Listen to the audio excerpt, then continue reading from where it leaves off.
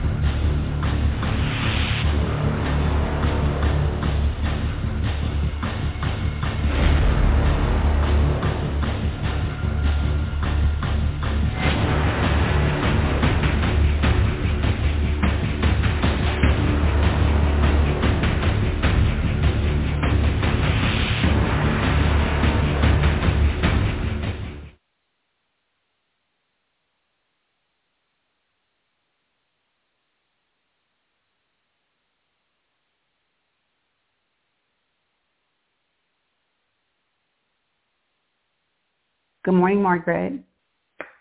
Hi. Good morning. I've been talking about you. I was talking about you on mute. I had listened to your TED Talk on the Huntsville, and I was just, and I was just sharing that, I picked up some nuggets at 16 minutes, basically, but here today, you're free to flow as long as you would like to talk about however and present it however you want to present it. For the most part, I was saying, how you talked about wanting to be normal and wanting to feel as if you belonged and to fit in, and then to say that this happened to someone who was a family friend who basically groomed you and then assaulted you and then moved away, and you never really knew why they moved away. You just know that they moved away, and at that point that stopped. But it didn't really stop because you were left with the after effects and holding that secret. And so I think that in society, because these things are repeated, they go way back. This isn't something new. It's unfortunate to be happening, still be happening, and to be happening in the way that the child has to bear the burden of what has happened. And often the adults go without being punished.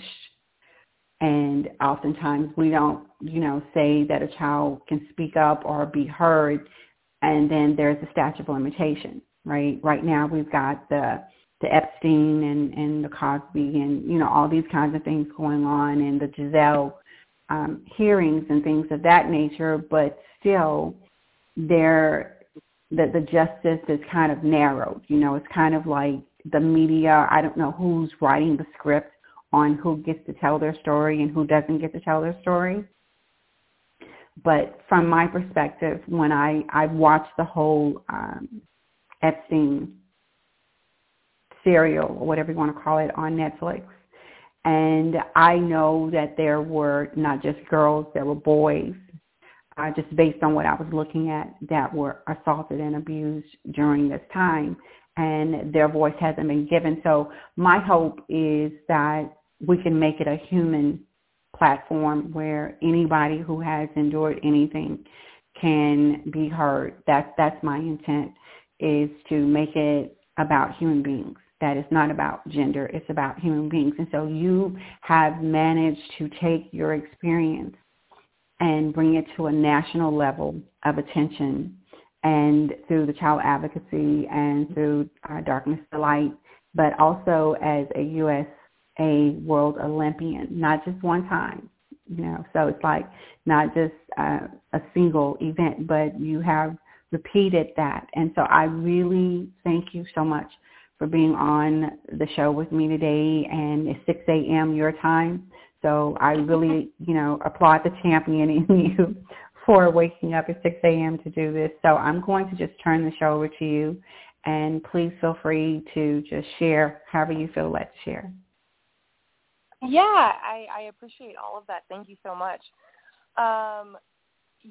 So I will just start off by telling my story and kind of what happened to me. And, and then I can kind of try to address some of the things that you just touched on as well. But so my name, again, is Margaret Hoelzer, and I was abused from the ages of 5 to 7 years old. And that happened by a good friend of mine's father. And so that's pretty standard. I think it's like 90% or something like that. It's a super high percentage of abuse typically happens by somebody the child knows. So I certainly fell into that statistic. And this was somebody I knew. This was somebody I trusted. This was somebody that I saw on a fairly regular basis. Like I said, it was certainly not the stranger danger, right? Like that was something we learned very much in school in the 80s, and I was very aware of what that was, and this was not that in any way, shape, or form. My parents, like most parents, they wanted to teach me good manners, and so every single time they would send me out the door when I would go to a friend's house, they would always kind of say, mind so-and-so's parents, like you would mind us, and listen to what they say and respect them and, do what they tell you, that kind of thing. And they weren't, telling me to do anything wrong. Honestly, they probably just wanted me to, like, be invited back to this person's house again. And so what they didn't realize is that they were kind of unknowingly setting up this situation where, they were basically saying, like, do what this person says and automatically trust this person. And so, when you're a little kid, you're already, kind of at a disadvantage because adults are pretty big and you're pretty small. It doesn't take a lot to kind of already look up to them. And then our entire lives, it's always kind of this repeated mantra of mind your manners, respect your elders, listen to them, that type of thing. And so, when an adult talks to you, you just kind of sit back and you look at them and then you listen to what they say. And at that age, it never really occurs to you that they might not have, pure intentions. You're always sort of thinking like, okay, well, this person is just, you don't even really think about it, or it's just assumed that it's honest. So this, like I said, this was a person that was coming over to my house regularly. I was going over to their house regularly. So whenever,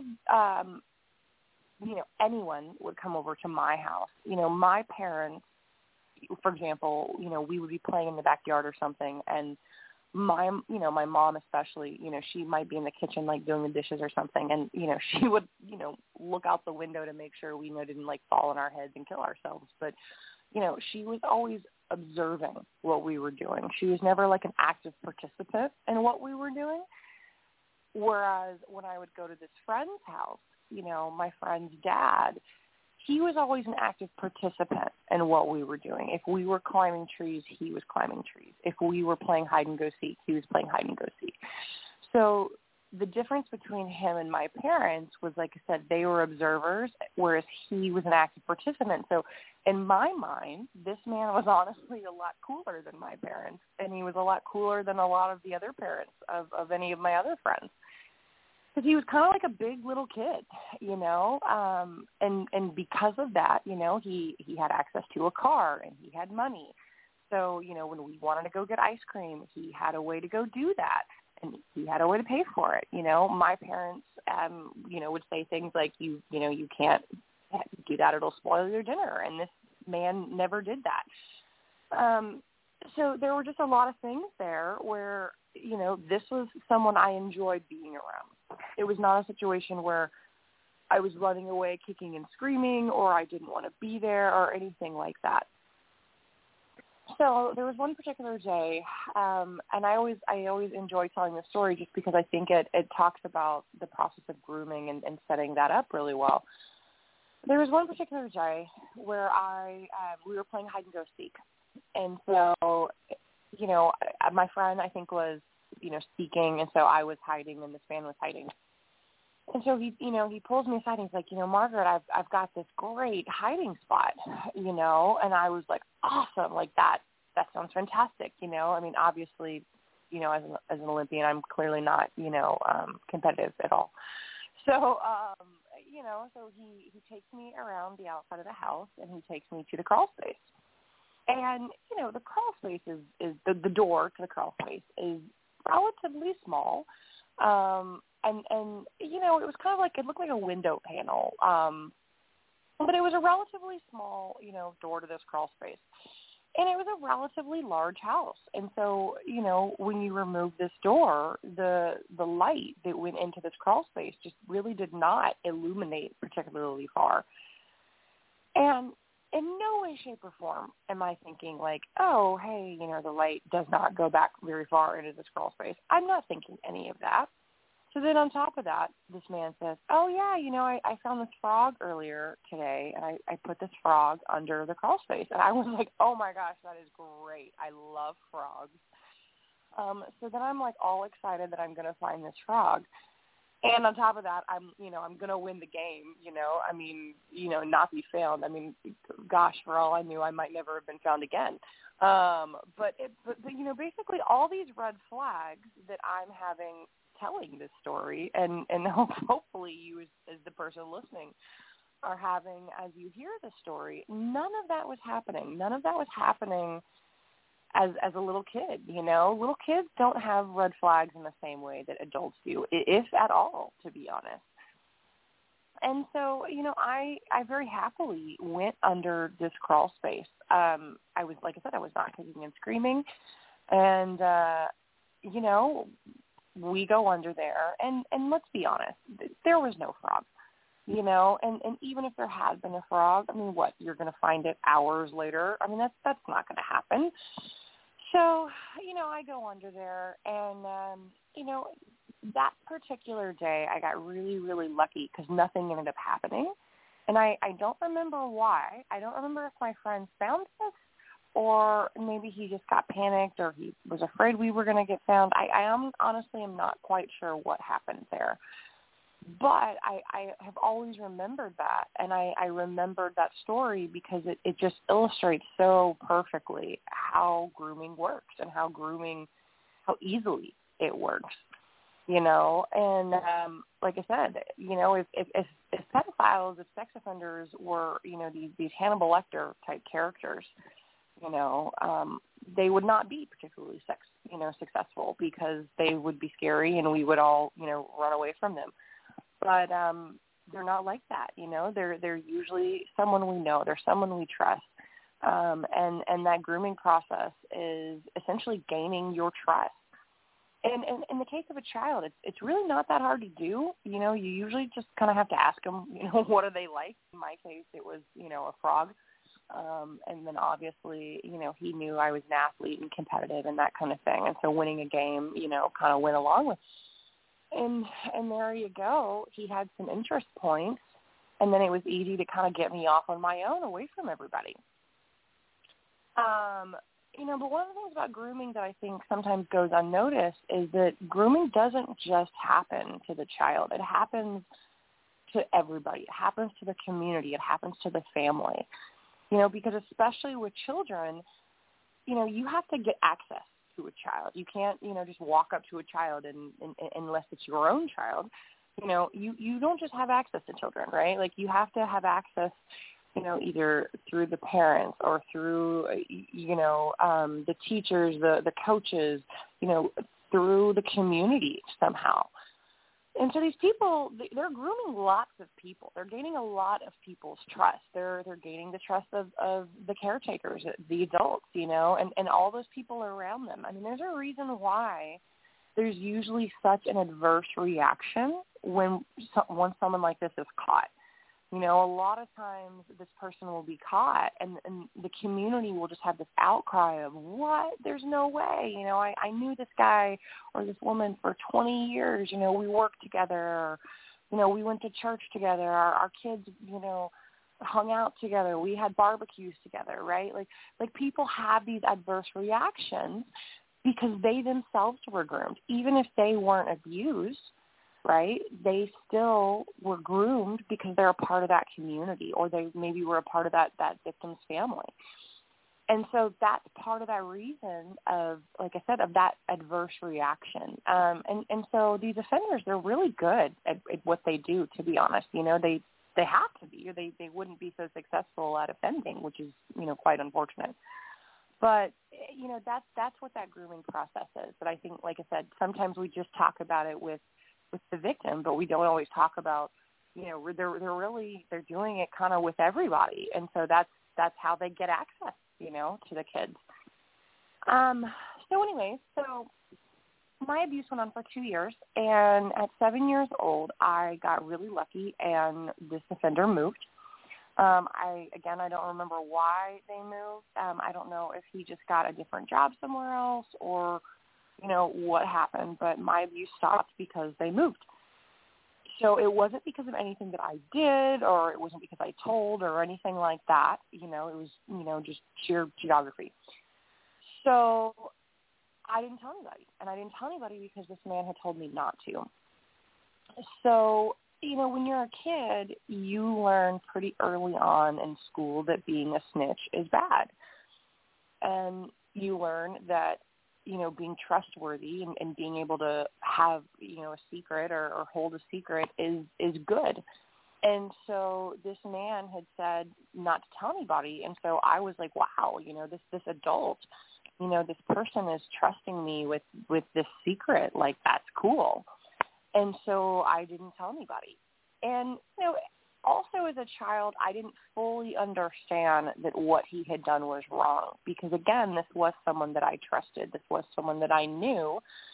And so I didn't fully connect the dots there that this was, you know, illegal or wrong. And so when he said not to tell anybody, it didn't occur to me that maybe that was a bad idea. So a couple years go by. And, you know, I was very lucky for several reasons in my story, but I was very lucky again because we had sexual abuse education in schools. And that would have been in 1994, which was so incredibly rare that they had sexual abuse education in my school. And that was because the National Children's Advocacy Center, which I'll talk a little bit about more in a minute, but the National Children's Advocacy Center is actually, you know, started in my hometown in Huntsville, Alabama. And so because that national center was in my hometown, we had that abuse education in our school system. And, you know, even now, I mean, in today's age, so many years later, you know, there are still schools that don't have sexual abuse education. And, you know, it's something that, you know, Erin Marin has been fighting for with Erin's Law to get, you know, all states to pass, you know, sexual abuse education. And I know there's some people out there trying to get, you know, federal, you know, get it passed federally. But, yeah, there's still a lot of places that don't have that yet. So I was so very, very lucky that I was able to have that again, you know, so many years ago. And at the time, you know, it was a series of videos. And so we watched these series of videos, and I remember getting really, really uncomfortable. And, you know, I didn't quite connect the dots just yet. But I think something was firing, you know, that uncomfortable feeling I was getting, something was firing, and I was just like, I don't know. So a couple weeks later, you know, I think that those videos kind of got the ball rolling, even though they didn't force a disclosure immediately. They got the ball rolling. And so, you know, I was 11 years old at this point. So a friend of mine from school, you know, we were starting to talk about boys and that kind of thing. And we were walking around the block, you know, in my house. And for whatever reason, I decided to disclose to her and to tell her. And, you know, I remember her looking at me and saying, you know, Margaret, you know, I think you were molested. And, you know, that right there just speak to the importance of that sexual abuse education, because she was in my class, so she had seen the same videos that I had. And, you know, molested is not a word in your average 11-year-old's everyday vocabulary. You know, I guarantee neither of us could have spelled it if you had asked us. And the fact that she was able to identify what I told her and then accurately, you know, say back to me what it was just absolutely incredible. So, you know, that in and of itself, you know, just shows how incredibly important that sexual abuse education is, right? I mean, I think, you know, half the time, you know, it's going to prompt disclosures from, you know, kids themselves. And I think the other half of the time it's going to be, you're going to have kids like me where they kind of mull on it, and then it's going to prompt disclosures maybe at a later date to someone else. And a lot of times that someone else is going to be a peer, right? And you need those other kids to know what it is and to then know how to handle it. And she did, you know, she did exactly what she was supposed to do. She said, you know, Margaret, you need to go home and tell your parents, which was basically you need to go home and tell a trusted adult.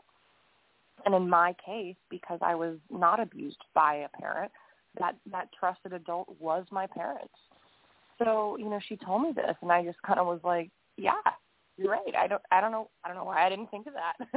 So I went home that afternoon, and my mom's first clue that something was off was should have been the fact that it was this beautiful day outside. And I volunteered to help her. She was putting up this border around her bedroom, and I volunteered to help her.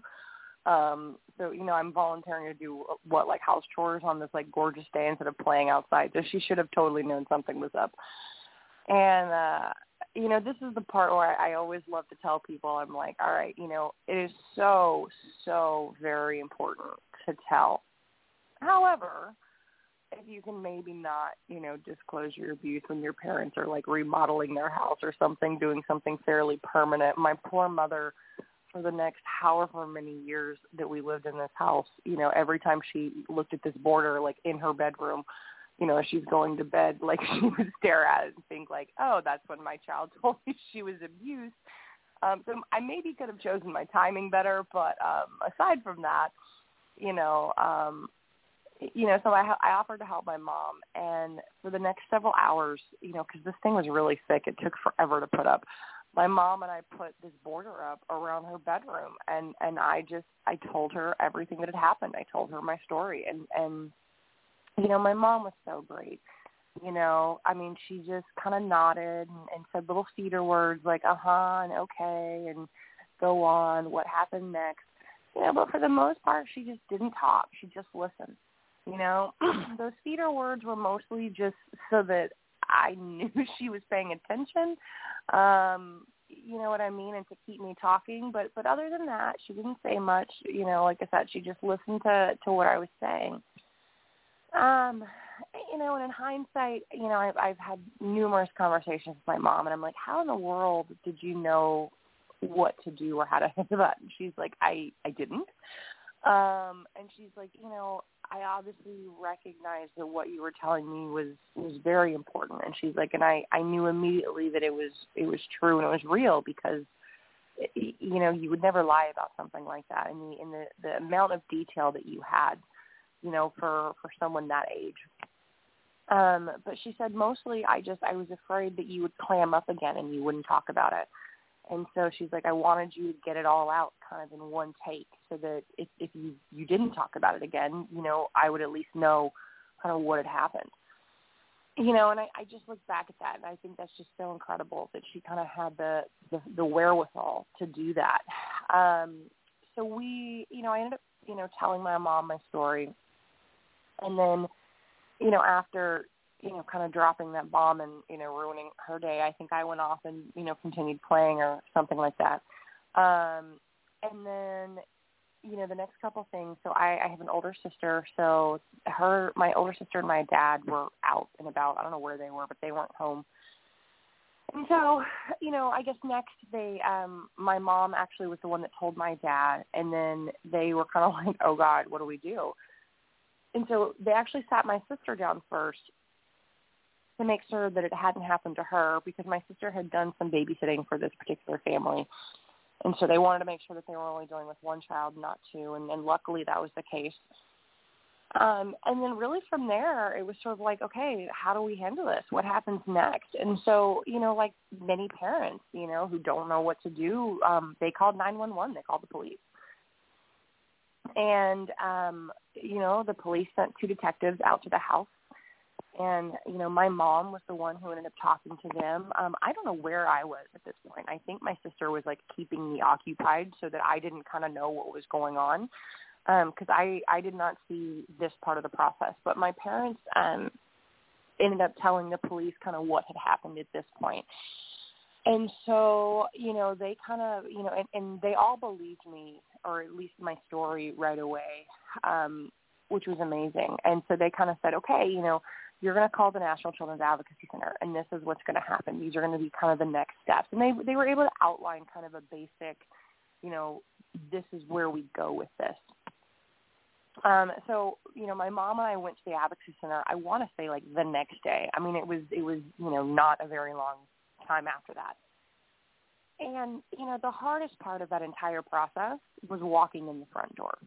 I remember sitting in the parking lot for 30 or 45 minutes before going in, because I was so terrified that someone was going to – the Advocacy Center in those days, it was in this little house on a residential street. And, I mean, it was not like this it was not a business area with lots of people or anything. So, I mean, the fact that we were sitting across the street and I'm I don't know, worried someone's going to walk their dog or something further down the street and see me, I don't know. But we sat there for such a long time until I felt comfortable, and was ready, and clearly had checked both sides of the street, 800 times to make sure no one was walking their dog. And then, then we went inside. And then honestly, after that, it really was not a scary or traumatic process. One of the things advocacy centers do so well is they try to make it, seamless. They try to make it not scary. And they're really good at playing that to different ages. I was still fairly young at 11 years old, but advocacy centers see kids from 18 and under, so they're used to dealing with different ages. And then kind of the whole motto of what an advocacy center does is their whole goal is to have the child only tell their story once. Now, if you end up going to court, you'll have to tell your story again in court. So, there's kind of one caveat there. But with that one exception, the goal is that you're not getting re-victimized over and over and over again by having to tell your story, umpteen different times to however many different people. And so that was kind of how they formed. I think I want to say it was 1985 was when the very first one in my hometown started. And the goal was really just that, we're the adults, we can work behind scenes and talk to each other and tell each other what happened. The child doesn't need to keep continuing to do that. So in those days, in 1994, everything was audio taped. Now obviously the technology has changed, significantly, and so now everything's videotaped. But, things like that have changed, obviously the technology and things like that. But the concept is still the same.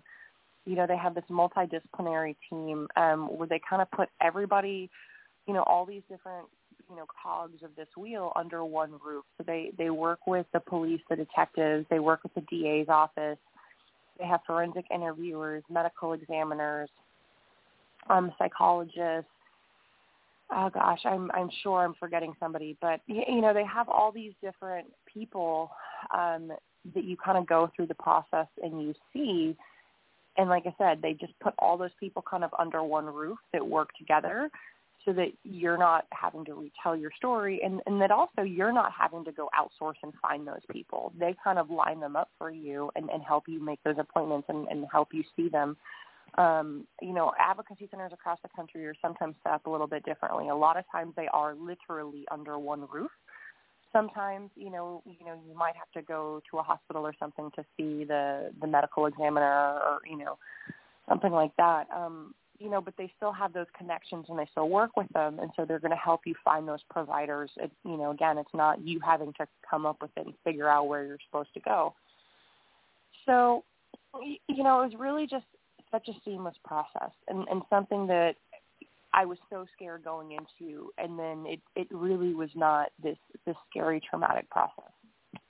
And so, again, talking to my mom after the fact, because it's been very interesting as an adult kind of going back and talking to her through her process and what she was thinking and how she handled it, and, my mom kind of describes it as a parent, you want to feel like you're in the driver's seat, with your kids and you're teaching them, morals and you're teaching them, this or that, but, you kind of want to be a little bit in charge of like what you're teaching them and what they're learning and that kind of thing.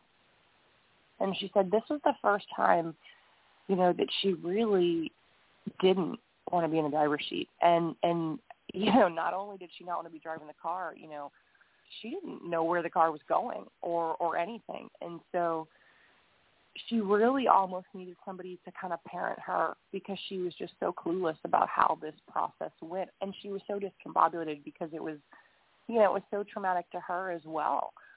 And so, my mom's name is Elizabeth, and, there was somebody at the Advocacy Center that, my mom is trying to not come unglued because, she doesn't want me to see that, right? She's going to be strong for me.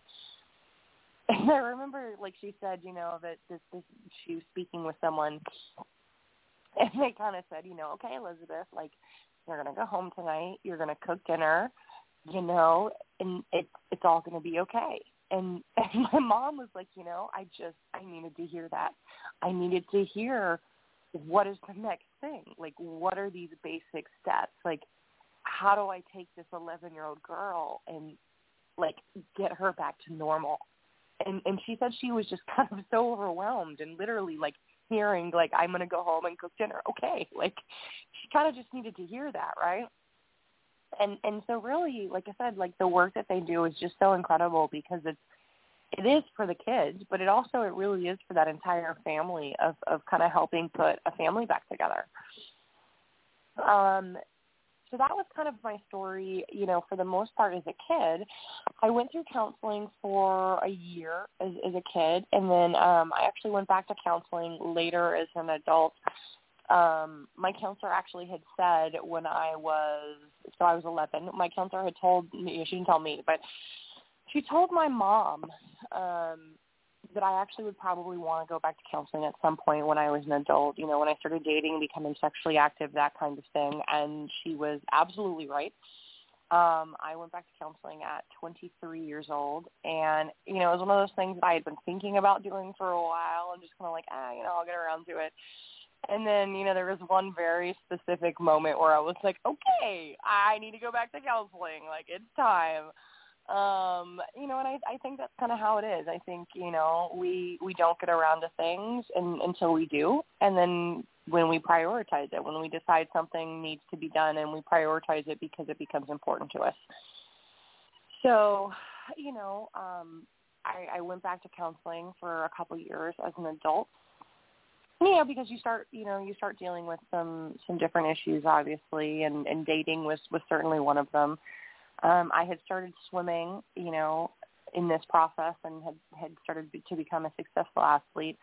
I'd been swimming that entire time, but, obviously when you're younger, it's just age group swimming. And then, as I started to get older and like I said, growing and getting faster, that type of thing, there were some things there were just dealing with confidence and, how did that fit in, I think, with my background. And a lot of that kind of, like I said, it all kind of came to a head when I was 23. And, I think there's some interesting things there. One of the things with abuse that, I think it's pretty widespread information that a lot of times, people will turn to drugs or alcohol, or they have these negative, coping mechanisms, whatever they are. And I didn't have a lot of the traditional, negative coping mechanisms, at least on the outside. And so, from that standpoint, I think people are like, oh, well, she's fine. I mean, not that at that age a lot of people knew about my story because I hadn't told very many people, but for all purposes, by and large, I more or less looked fine on the outside. And, I think one of the things that's not talked about as much is overachieving. And, that probably sounds funny just to say it like that, but, when you overachieve, society says, well, that's a good thing. You're being successful. You're doing these things. You're not doing these harmful actions. But it really depends on what the motivation is and what is motivating you or driving you to be successful. And a lot of what was motivating me and what was driving me was not coming from a healthy place. So a lot of athletes, I think, especially at a really elite level, they like to be better than other people. They like to, feel like they're at an elite level. And so if the normal person is starting off at 0, they want to be at a 10 or 15, right off the get-go. Well, I never felt like I was starting at a higher level or that I was at a higher level. I always kind of felt like if the normal person's at 0, then I must be starting off at a negative somehow. And so I was always in my mind so far below people and so far beneath people that I just felt like I had this, like I always call it the pit of despair, but, I just felt like I had this emptiness inside that I was constantly throwing accomplishments, into because I didn't feel good about myself. And so, I was, like I said, I was a 2-time Olympian. I was a medalist. I broke a world record. I had straight A's in school. I was a perfectionist in literally everything. And so I just kept throwing accomplishment after accomplishment after accomplishment into this black hole because I didn't feel good about myself. And that, I was doing that because I couldn't walk into a room and feel like I deserved to be there, right? Like I didn't feel like these other people around me, I just didn't feel like I measured up, which think about. But that was kind of what my logic was, and that was kind of how warped my logic was. And so I think sometimes, like I said, the overachieving, it's not talked about as much, and I honestly have no idea how you would study that because I don't even know what you would do. I mean, I guess you could do like a survey or something, but it's something I've started talking about in the last several years, and it's fascinating because I've had several people, at speeches or whatnot say, oh my gosh, like you hit the nail on the head with that. I was the first person in my family to go to college or to get a master's degree or, whatever the case is, and they do it because they didn't feel good about themselves.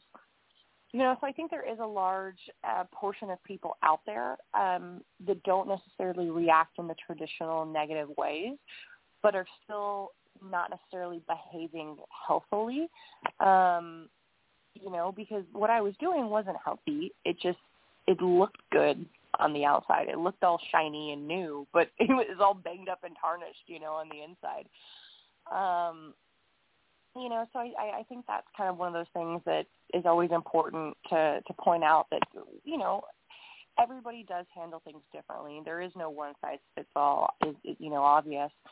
But yeah, you got to kind of have to keep your eyes open because, sometimes the kids that look the most successful and, you think everything is great, they're really good at hiding it. Now the flip side to all of that, and, I can't say it was all bad, was that,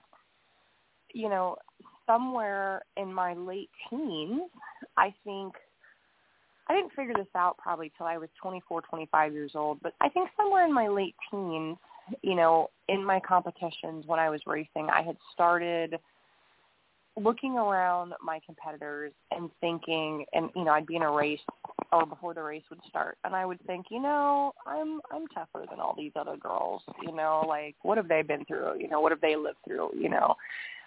I mean, and I didn't know what they'd lived through. Maybe they had lived through the same thing I had lived through. But in my mind, these were kind of the mental games I would play with myself and the things I would tell myself. And, I didn't really realize I was doing that. And then, like I said, several years later, I kind of picked up on that, and I realized that was something that I was doing. And I actually think that that's something really powerful and really strong, and that's something that other communities do a really great job of. I especially, think the cancer community is amazing at that. I look at breast cancer survivors and testicular cancer survivors, and, they are so proud to just survive. And, they've got their months and their colors and their wristbands. And, I mean, the month of October, like, you cannot escape the color pink. It is everywhere, And, I mean, people are just so proud of that. They're proud that they survived it, or they're proud that they have a family member or a friend that survived it. And it's like everybody's in pink, And like I said, testicular cancer, they've got their yellow. And so, I think other communities do a really good job of embracing this idea of being a survivor, and being proud of that. And, the analogy I kind of use there is, my grandmother had breast cancer in, like 1958, 1960, something like that. And, she passed away a few years ago at 90 years old.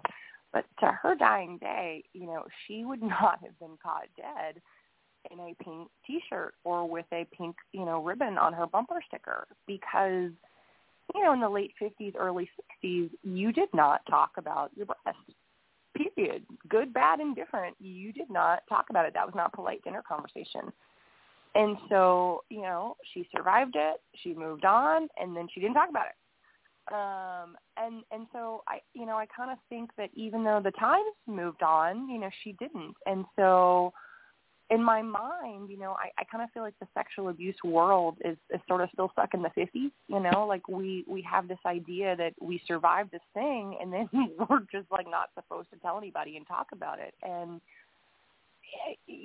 I just think that that's something that, our community as a whole,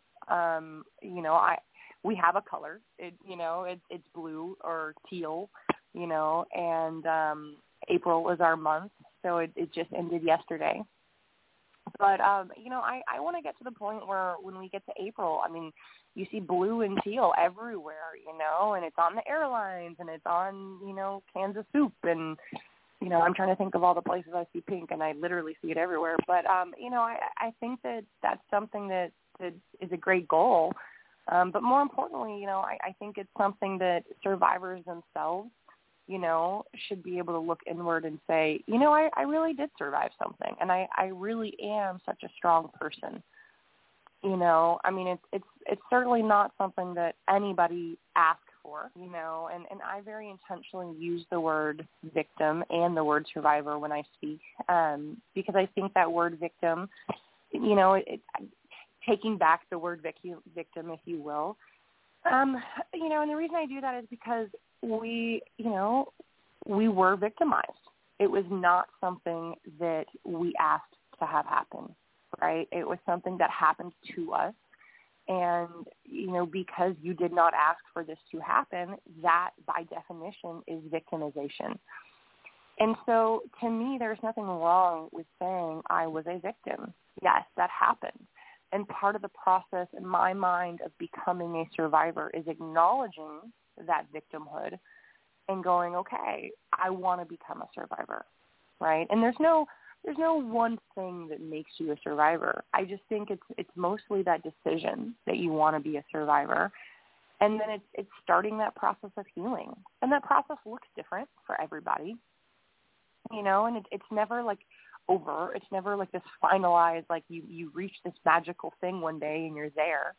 I think it's kind of a continuing journey, and it's going to be harder in the beginning, and then obviously it gets a little bit easier, but I think to me that process of going from victim to survivor is very, very important, but it's very empowering.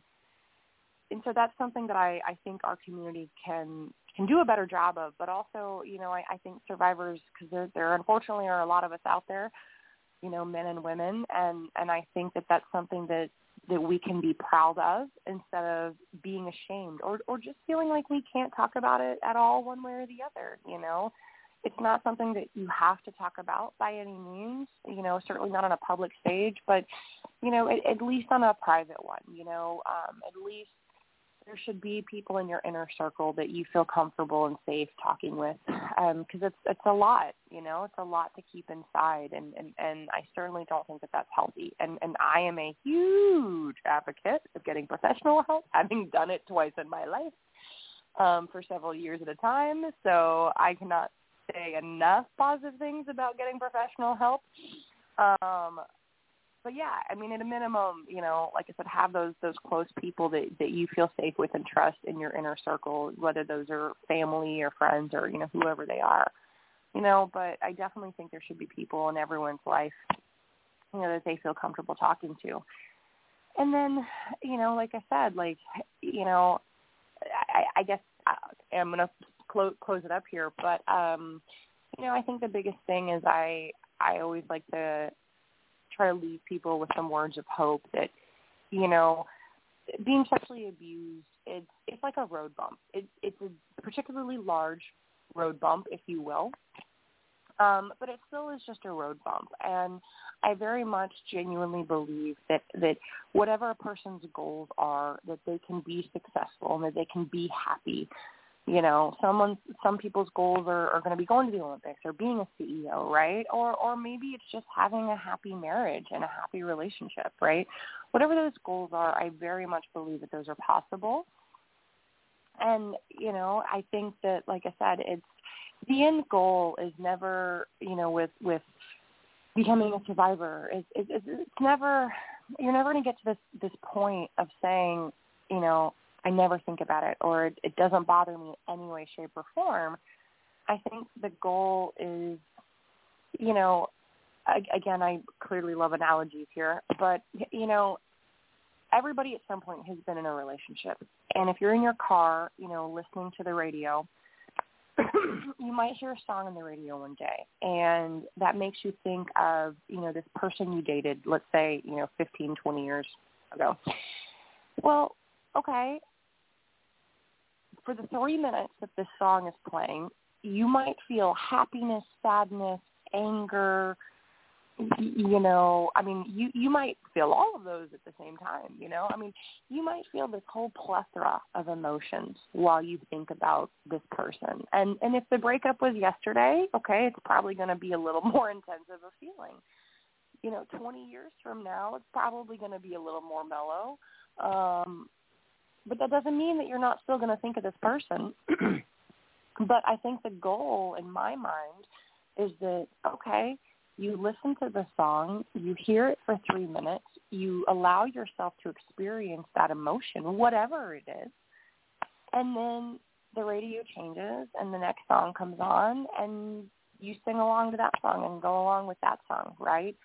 And you don't fall into this, 3-day depression, 3-week depression, 3-month, 3-year, right? You just you allow yourself to feel whatever you're feeling for that 3 minutes, and then the song changes, and then you move on with your day, right? Because everybody's going to have triggers. Everyone's going to have flashbacks. Everyone's going to have these moments where it pops up, and I don't think the goal is to squash it down again and to never think about it. I think the goal is to acknowledge it, but acknowledge it in a healthy way and go, okay, this is what I'm feeling, and then you move on and you do whatever it was that you were, maybe planning on doing anyways. And again, that's obviously easier said than done. And everyone's going to have, good days and bad days, that type of thing. But to me, that has always been the end goal. It's not like I'm done. It's just getting to a healthier place, if that makes sense. So anyways, I've been talking forever, I feel like, but I really appreciate anybody listening. And, thank you guys so much. Margaret, you have brought me to tears, and I've been in the background trying to keep my composure. Oh. So I was like, okay, don't come on the air sobbing and crying. There were so many things that you said that I really would like to go back over with you. And so we're coming up on 7 minutes left in the show. But the one thing that I want to point out to the audience is the one thing that she was saying towards the end is that allow yourself the time and the space to deal with whatever has happened to you. Don't let someone else tell you that you have a set time and a set limit. You know, obviously you don't want to become unhealthy in it, but at the same time, my analogy is like a Pez dispenser. It's like one pops up and you eat that and you deal with that one until the next one pops up, right? So I want to thank you for being on the show and being a part of it. And I'd like to invite you back so that we can go through it some more, because you have a lot more to share. And I really wish that you would come back when you have time. So yeah, absolutely. I appreciate that. That's awesome. So I'll reach back out to you and we can continue this. But for now, I know you need to go to your appointment. And thank you so much. Thank you so very, very much. And I wish you every success. Oh, absolutely. Thank you. I really appreciate it. Thank you. Okay. Bye. Bye-bye.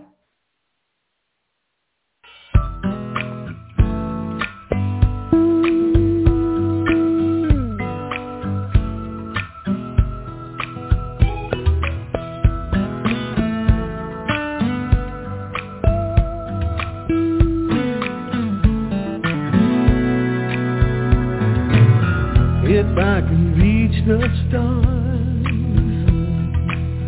pull one down to you, shining on my heart.